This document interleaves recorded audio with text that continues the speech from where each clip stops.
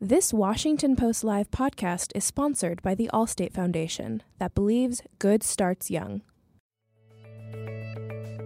You're listening to a podcast from Washington Post Live, bringing the Post's newsroom to life on stage. On Thursday, November 29th, the Washington Post brought together federal, state, and local policymakers, education researchers, teachers, school administrators, and advocates to discuss the changing education landscape in America.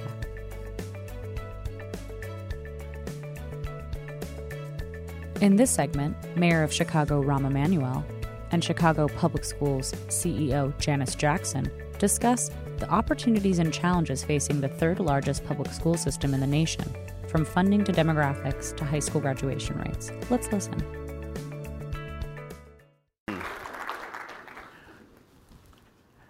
Mr. Mayor, thank you for being here.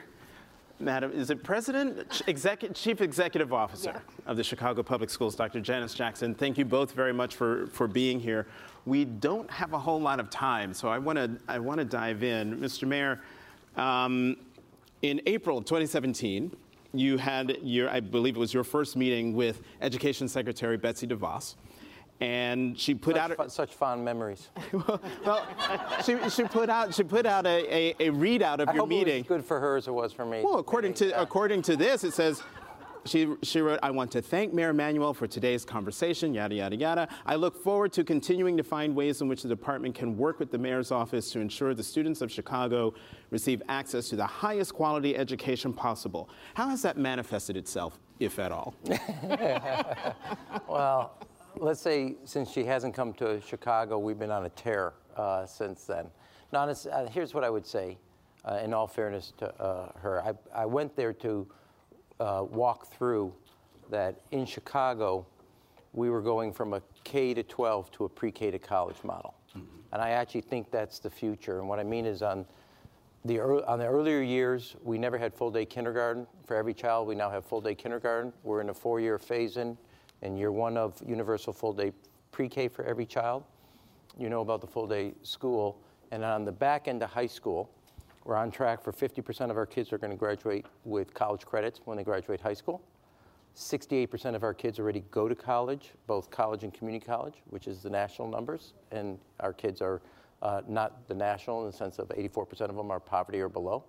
And we're the first school system in the United States, urban school system. If you get a B average, we make community college free. So we've raised the expectation. High school is not the destination. High school graduation, it's a milestone.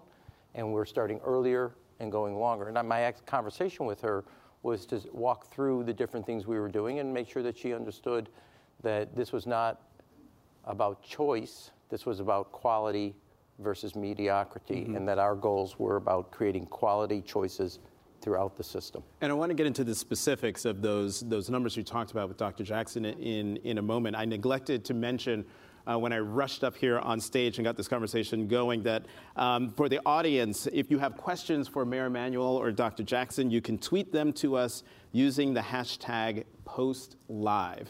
One more thing on Secretary DeVos. In our paper, in my section's page, on the op-ed page in December of 2016, you wrote an op-ed with 4 principles that you thought the Trump administration should focus on when they were looking at how to improve, work on education, put principles first, make the early years count, fight the toughest battle. Failure is not an option. How is the administration utilizing any of these principles to your mind now that we're 2 years in? Short answer is no. That's just to be right, cut to the chase. I have a different, and Janice and I, and with this effort, I would just say, I think a lot of the last 20 years, and I wouldn't just put it on the Trump administration, focus on teachers has missed the mark. We have focused on the school principal. That is a bigger player in the entire education of a child.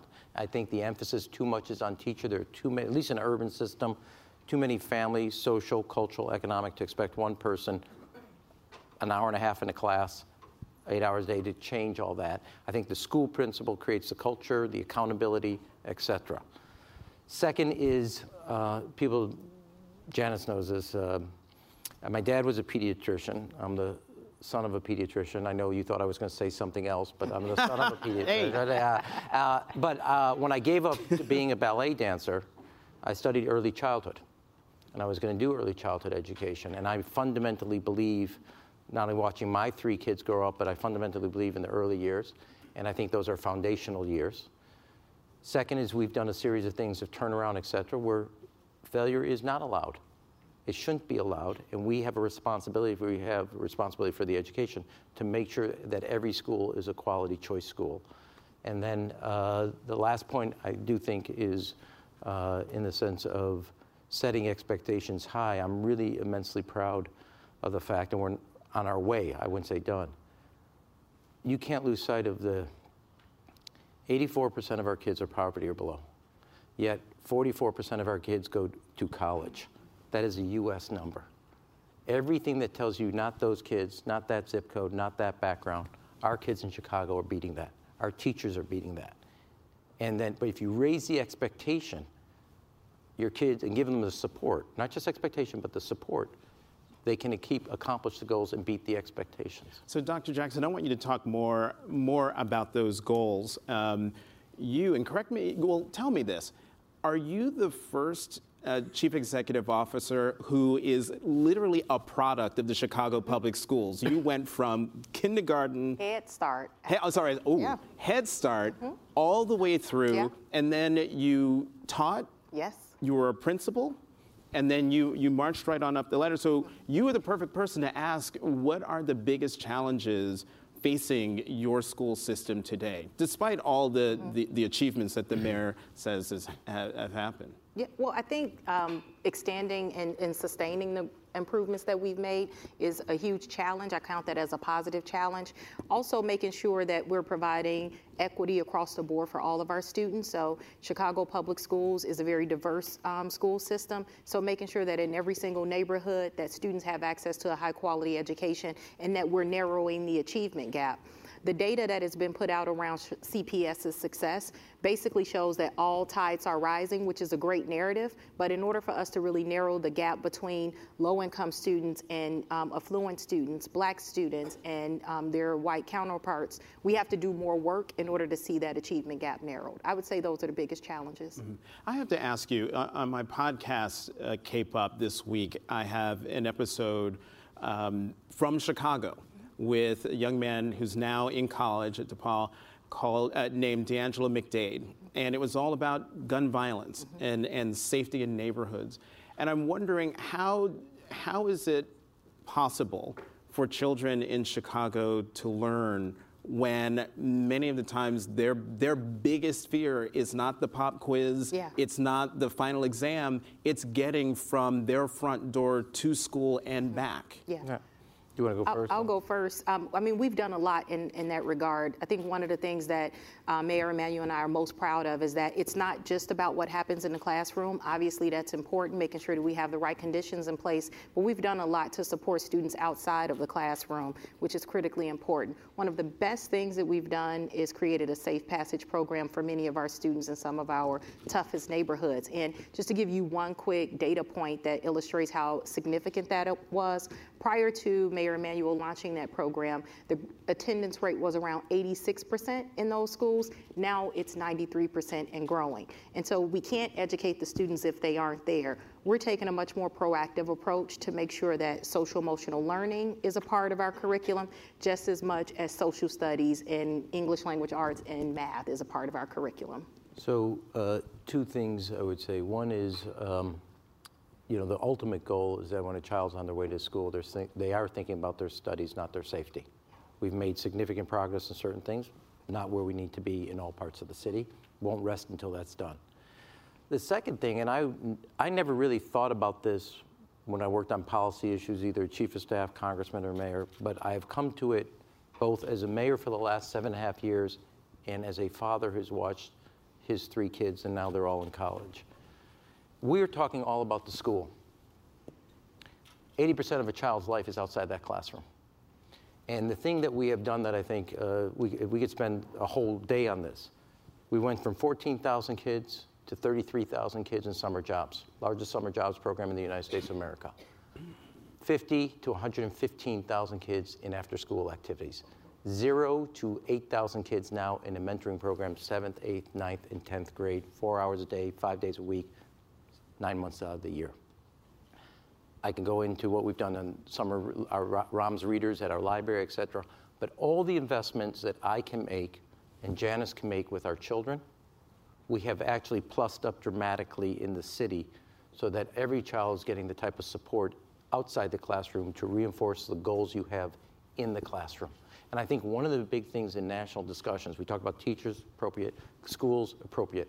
If you have a school that's 8-hour day, but it used to be 5.5, but you don't have an after-school summer job mentoring program, you are not going to, it's not an accident that our graduation rate is 3 times the national average every year for 6 years consecutively, if it wasn't for the after-school summer jobs and mentoring investments that we were making.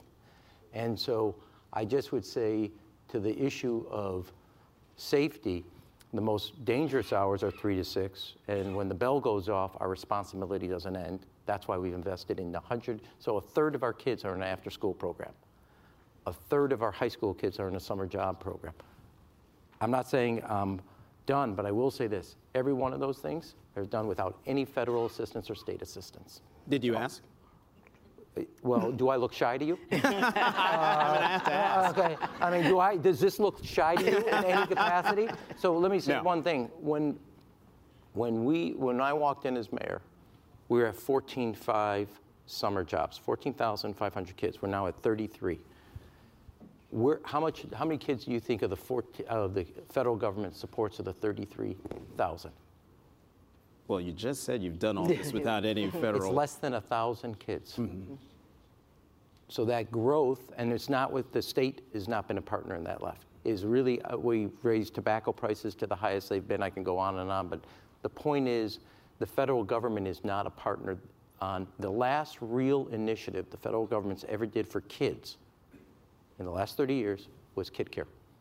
You cannot find a singular program from the federal government focused exclusively on children, except for in 98 when President Clinton did children's health insurance, or 97 rather. That was the last time. And we've done this as a city without any federal assistance, any one of those. And I'm telling you, there's going to be a whole day, it's not about what we've done, a whole day discussion, Jonathan, about the investments you make out of the school that back up what happens in the school. So you're in a job that is not term limited. You could be there for the rest of your life, but you announced that you are not running for re-election, which would have been a third term. Some have suggested that the reason, or maybe one of the reasons why you're not running for re-election is because of the controversy over your decision in 2013 to close nearly 50 public schools. True? Not true? And that came at a time when most schools closed. That was the most schools closed in one city in a single year in modern U.S. history. Mm-hmm. Well, first of all, in 2015, I ran for re-elected and won. So if it was going to affect my decision, it wouldn't, in 2013 decision would not be the 2019 decision. It would have been the 2015. That's just one example. All right. Sorry to. Sure. Okay. Second is, I don't think anybody could ever look at anything in my life and said I've walked away from a challenge. The third thing is, in 2002, I got elected to Congress. In 2004, I became chairman of the Democratic Congressional Campaign Committee. In 2006, I was caucus chair. In 2008, I was chief of staff to President Obama. In late 2010, early 2011, I became mayor of the city. I've gone 16 consecutive years straight at pretty serious challenges. I knew what I had left in the tank, and this was the time for me to personally walk away from the table, take a rest, spend some time with Amy. I'll be back in public life in some capacity, but I've done 8 years as mayor, as I just told you, 6 as congressman, 2 as chief of staff. I've never walked away from a challenge. Okay. Janice, I am also a middle child, so. Right. And I'm going to ask you one more question before I get to this whole future of Rahm piece. Since we got him right here, and it's in front of an audience, what's the one thing you want to do that the mayor won't let you? Or that I didn't get this question ahead of time. Or that you haven't thought to ask? You know what? Honestly, and people don't believe this because they see a public persona of Mayor Emanuel, I have had the pleasure of getting done the things that I believe need to be done in CPS. Now, with that said, there are times where we debate around certain issues, and I tell people that on the policy issues and his agenda around education, it's something that I believe wholeheartedly in. Even when you talk about controversial things like school closures, which I can say as a person that has been in Chicago public schools my entire life, but one of the elementary school that I attended was on the original list. It didn't eventually close. When I was a network chief, I actually managed the area that had the largest number of closings. So I say this with some perspective. We improved opportunities for students. That's people don't want to hear that because it is emotional when you make those decisions. Sure. But one of the things that I've appreciated being not only a resident in Chicago, but having the ability to work with Mayor Emanuel is that he didn't shy away from making tough decisions that made the city better. And so I don't have any one thing that I would want to do. Usually when he doesn't let me do something, I just kind of go behind his back and do it and apologize later. So I don't have anything to atone for right now. So. Well, wait, you said, okay, so the name, well, Sorry. Can I say one thing, though? Can I say one thing? Well, I don't even know why I asked. So we meet, we just had our regular meeting. We meet once a week. Then when we're not meeting, Janice and I will grab lunch, which we did 3 weeks ago. We've now worked with each other and been through a lot of fire. When you're like that, you have immense trust, loyalty, and more importantly, Janice doesn't have a problem telling me, trust me, what she thinks, and I don't have a problem telling her what I think. And we both do actually, and I'll find you will be shocked about me, a pretty good job listening to each other because of the respect we have. We disagree all the time. Does he really listen? He really does listen. He does. Yeah. And when he doesn't, I just... And I really fake it well, too. Yeah. No, we do. I mean, we don't agree. Yeah. We don't agree. Amy and I don't agree. We don't agree.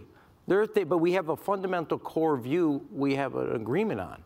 We have an agreement about the early years. We have an agreement about accountability and raising standards. We have an agreement that high school is not the end point. It is a milestone, and that you can't do this just 8 hours a day. It's close to a 16-hour day, 7 days a week, 12 months out of 12 months of the year. And the fact is, on the fundamentals, we agree.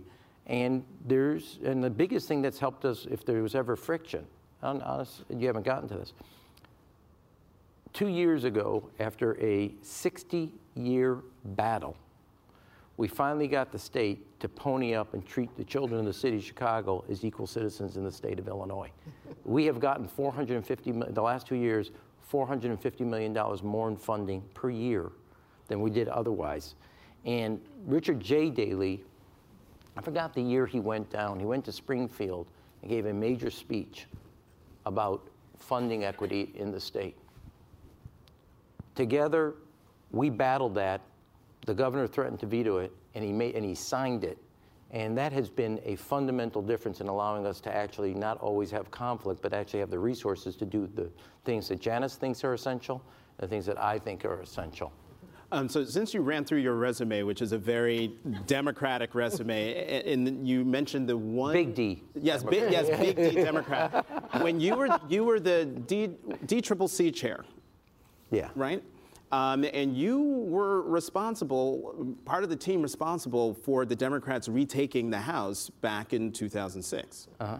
So now the Democrats have retaken the House in these last midterm elections. In the fight that we're probably going to see between Speaker Nancy Pelosi and President Trump, who you put your money on? You got a second question because that's easy for me to answer. So here, answer it. Here. Look, first of all, I came here. I'll do this quickly, but I really did want to come and talk about education. So I'll do real quick. One is, as I said when I support Nancy, you want a seasoned veteran at the table who is as cagey as McConnell is ruthless and the president is unprincipled. I believe firmly, Mitch McConnell, that's the truth. I believe firmly that George Mitchell in 90 set up George Bush on Read My Lips, where he walked back, that set up Bill Clinton in 92. I believe that what we did in 06 to 08 with President Bush set up the opportunity for President Obama to become president. What we do over the next 2 years as Democrats, specifically out of the House, will set the table if we think we have an opportunity in 2020. And I am not for a rookie at this moment. We need a seasoned veteran. And so what I would say is I would triangulate. There are things that Donald Trump agrees with, like infrastructure, prescription drug costs, that Mitch McConnell's against, and I would drive at 80 miles an hour right to that division and just hit it like a middle child would. And just go right every day. Hit it. Middle and the child, reason, Rahm. and the reason is, when George Bush walked away from Read My Lips, Pat Buchanan entered the stage, and Ross Perot, and there was a division in their base, and we won. When you got the basic picture, since you okay. So then, when you have a Democratic Party, big D Democratic Party base that doesn't want the party to negotiate at all with President Trump, how does Speaker Pelosi drive that way through and beat them like a middle child? Well, Nancy is a very seasoned veteran, and the truth is, what I said was, I didn't say negotiate or compromise. I said drive a wedge between McConnell and Trump. That's a different thing. So does that mean just do it for the theater of it? No, because I think getting rid of this guy by 2020 is like one of the most important national priorities we have. And so that's what I said on that. So can we talk about education for a second? Now, you said by 2020, which of course makes me have to ask the question about there are other people within the Democratic Party base who want the new majority to impeach President Trump. Okay. John. Here, look. Should they do it? Let me say this. I'm not usually a controlled person, and I'm not usually a person, so I think the best thing I would say, when the facts are laid out by Robert Mueller, you'll know what you need to know. Until that, stop bloviating and just get to work. Is it? Now, I'm a political person. I love politics. You want good politics? Just shut up. Mueller, well, not you. Mueller. I didn't take it personally. Okay, I'm glad. Mueller will present his report. Everything before that is just talk. When you see that report, you'll know what it says. And then you can start discussion. I think talking about this, now if I was doing tactics, focus on Wilbur Ross at the Commerce Department and what happened in the Cyprus Bank. Focus at EPA and how the chemical polluters got what they wanted and paid cheap price for it. Focus at the Interior Department. Focus on the way the guy not drained the swamp, but brought a swamp with them. And work your way up, and when Mueller delivers a report, that was just spring season, and get right at the president, because if that's what it says. That's my view. Now just stop acting bloodthirsty for it and do your homework. You know, I wrote a column today that called on Democrats to do a number of things. One, stop looking for the one. The other one would being, just once there's nominees, circle the wagons. But then the other thing was to not fall for the false narrative that Democrats don't have a message. That seems to be the perennial narrative that's out there from Republicans and from my fellow pundits in the pundit class, that Democrats don't have a message. What is the message of Democrats? To ask Janice a question about education. Okay. Here. I thought you were going to say, ask me about the Democrats. Here's the deal. I'm going to do this really quick, but all the folks came here for education. So here's what I'd say. My view is that we have to be a party. There's one, tactically or operationally. We just basically, Donald Trump lost all the anti-Hillary vote. That's what came to us in the suburbs. You have to, what you lesson out of this election, have a strong urban base, really competitive in the suburbs, and keep those voters, put your arms around them so they don't leave you the next election. And don't do bad in the rural areas, in that area. And I can't tell you, I'll give you an example. We're an urban system. Probably I've worked on a lot of public policy in my life. A lot. The thing that I would say would be in the top 3 that I have done in my whole life as a congressman, as a chief of staff, as a senior advisor, has been the Chicago Star Scholarship free community college if you get a B average. We've done it on our own dime. 81% of the kids that are taking it, so it's over 6,000 kids, are the first ones in their family to go to college. It's the only public scholarship a dreamer can get in the United States of America. And I have seen parents literally crying in front of me because we've allowed them to be the parents they want to be, because they were in a position they had to pick between which child went to school. And while I'm proud, my kids are in college, et cetera, I actually think like the free community college says to working families, your kids count too. And one of the things that we haven't done as Democrats is communicate to working families, you are part of the American dream that we talk about. We are dismissive culturally, we are dismissive economically, and I would just say, bring them in and have a message that their kids count just like my kids count. And we haven't done it. And so that's what I would say. And I actually think the biggest, if everybody wants to analyze 2016, and this is relevant to what we're talking about, we've never had a generation in America where people thought that their kids' future was worse than theirs, except for now. And if you want to give people a belief again in America and the promise of America, you believe in parents about their kids' future. And it should not come to the case where a parent has to take either a second mortgage or a second job to give their kids a chance at the American dream. It is absolutely 100% wrong. Now, I am lucky. Amy and I can afford our kids. They're all going to good schools, they're all loved, and they're doing well. It's not right that parents are literally making Solomon-ass choices on college, which child goes and which child doesn't.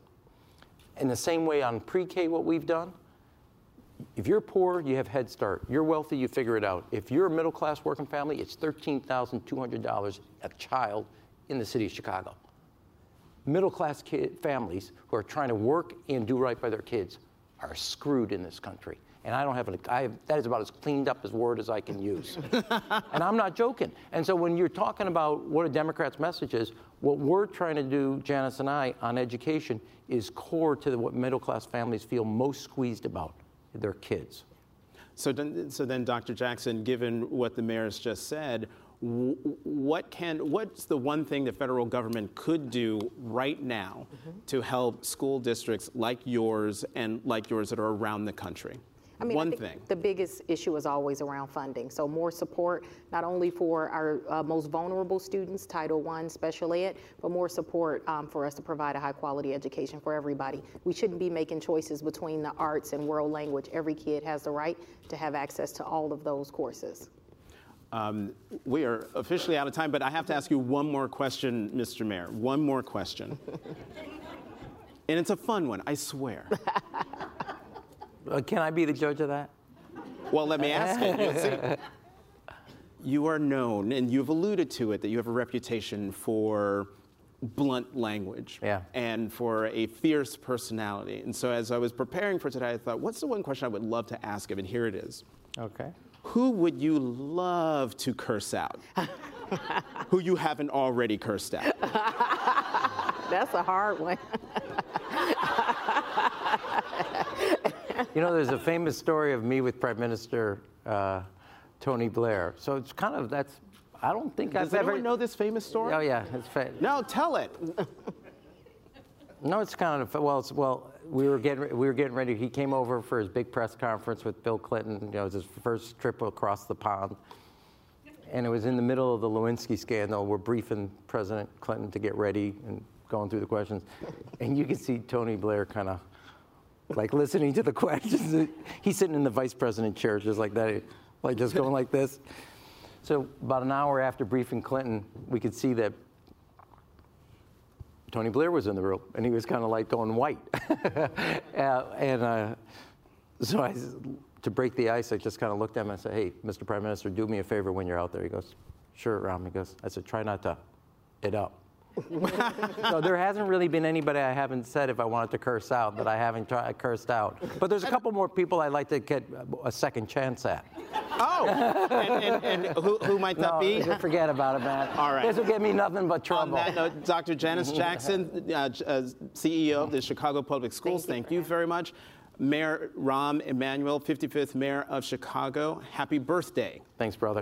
Thank you for being here. All right. We're now going to move on to the next section of the program. Please stay seated.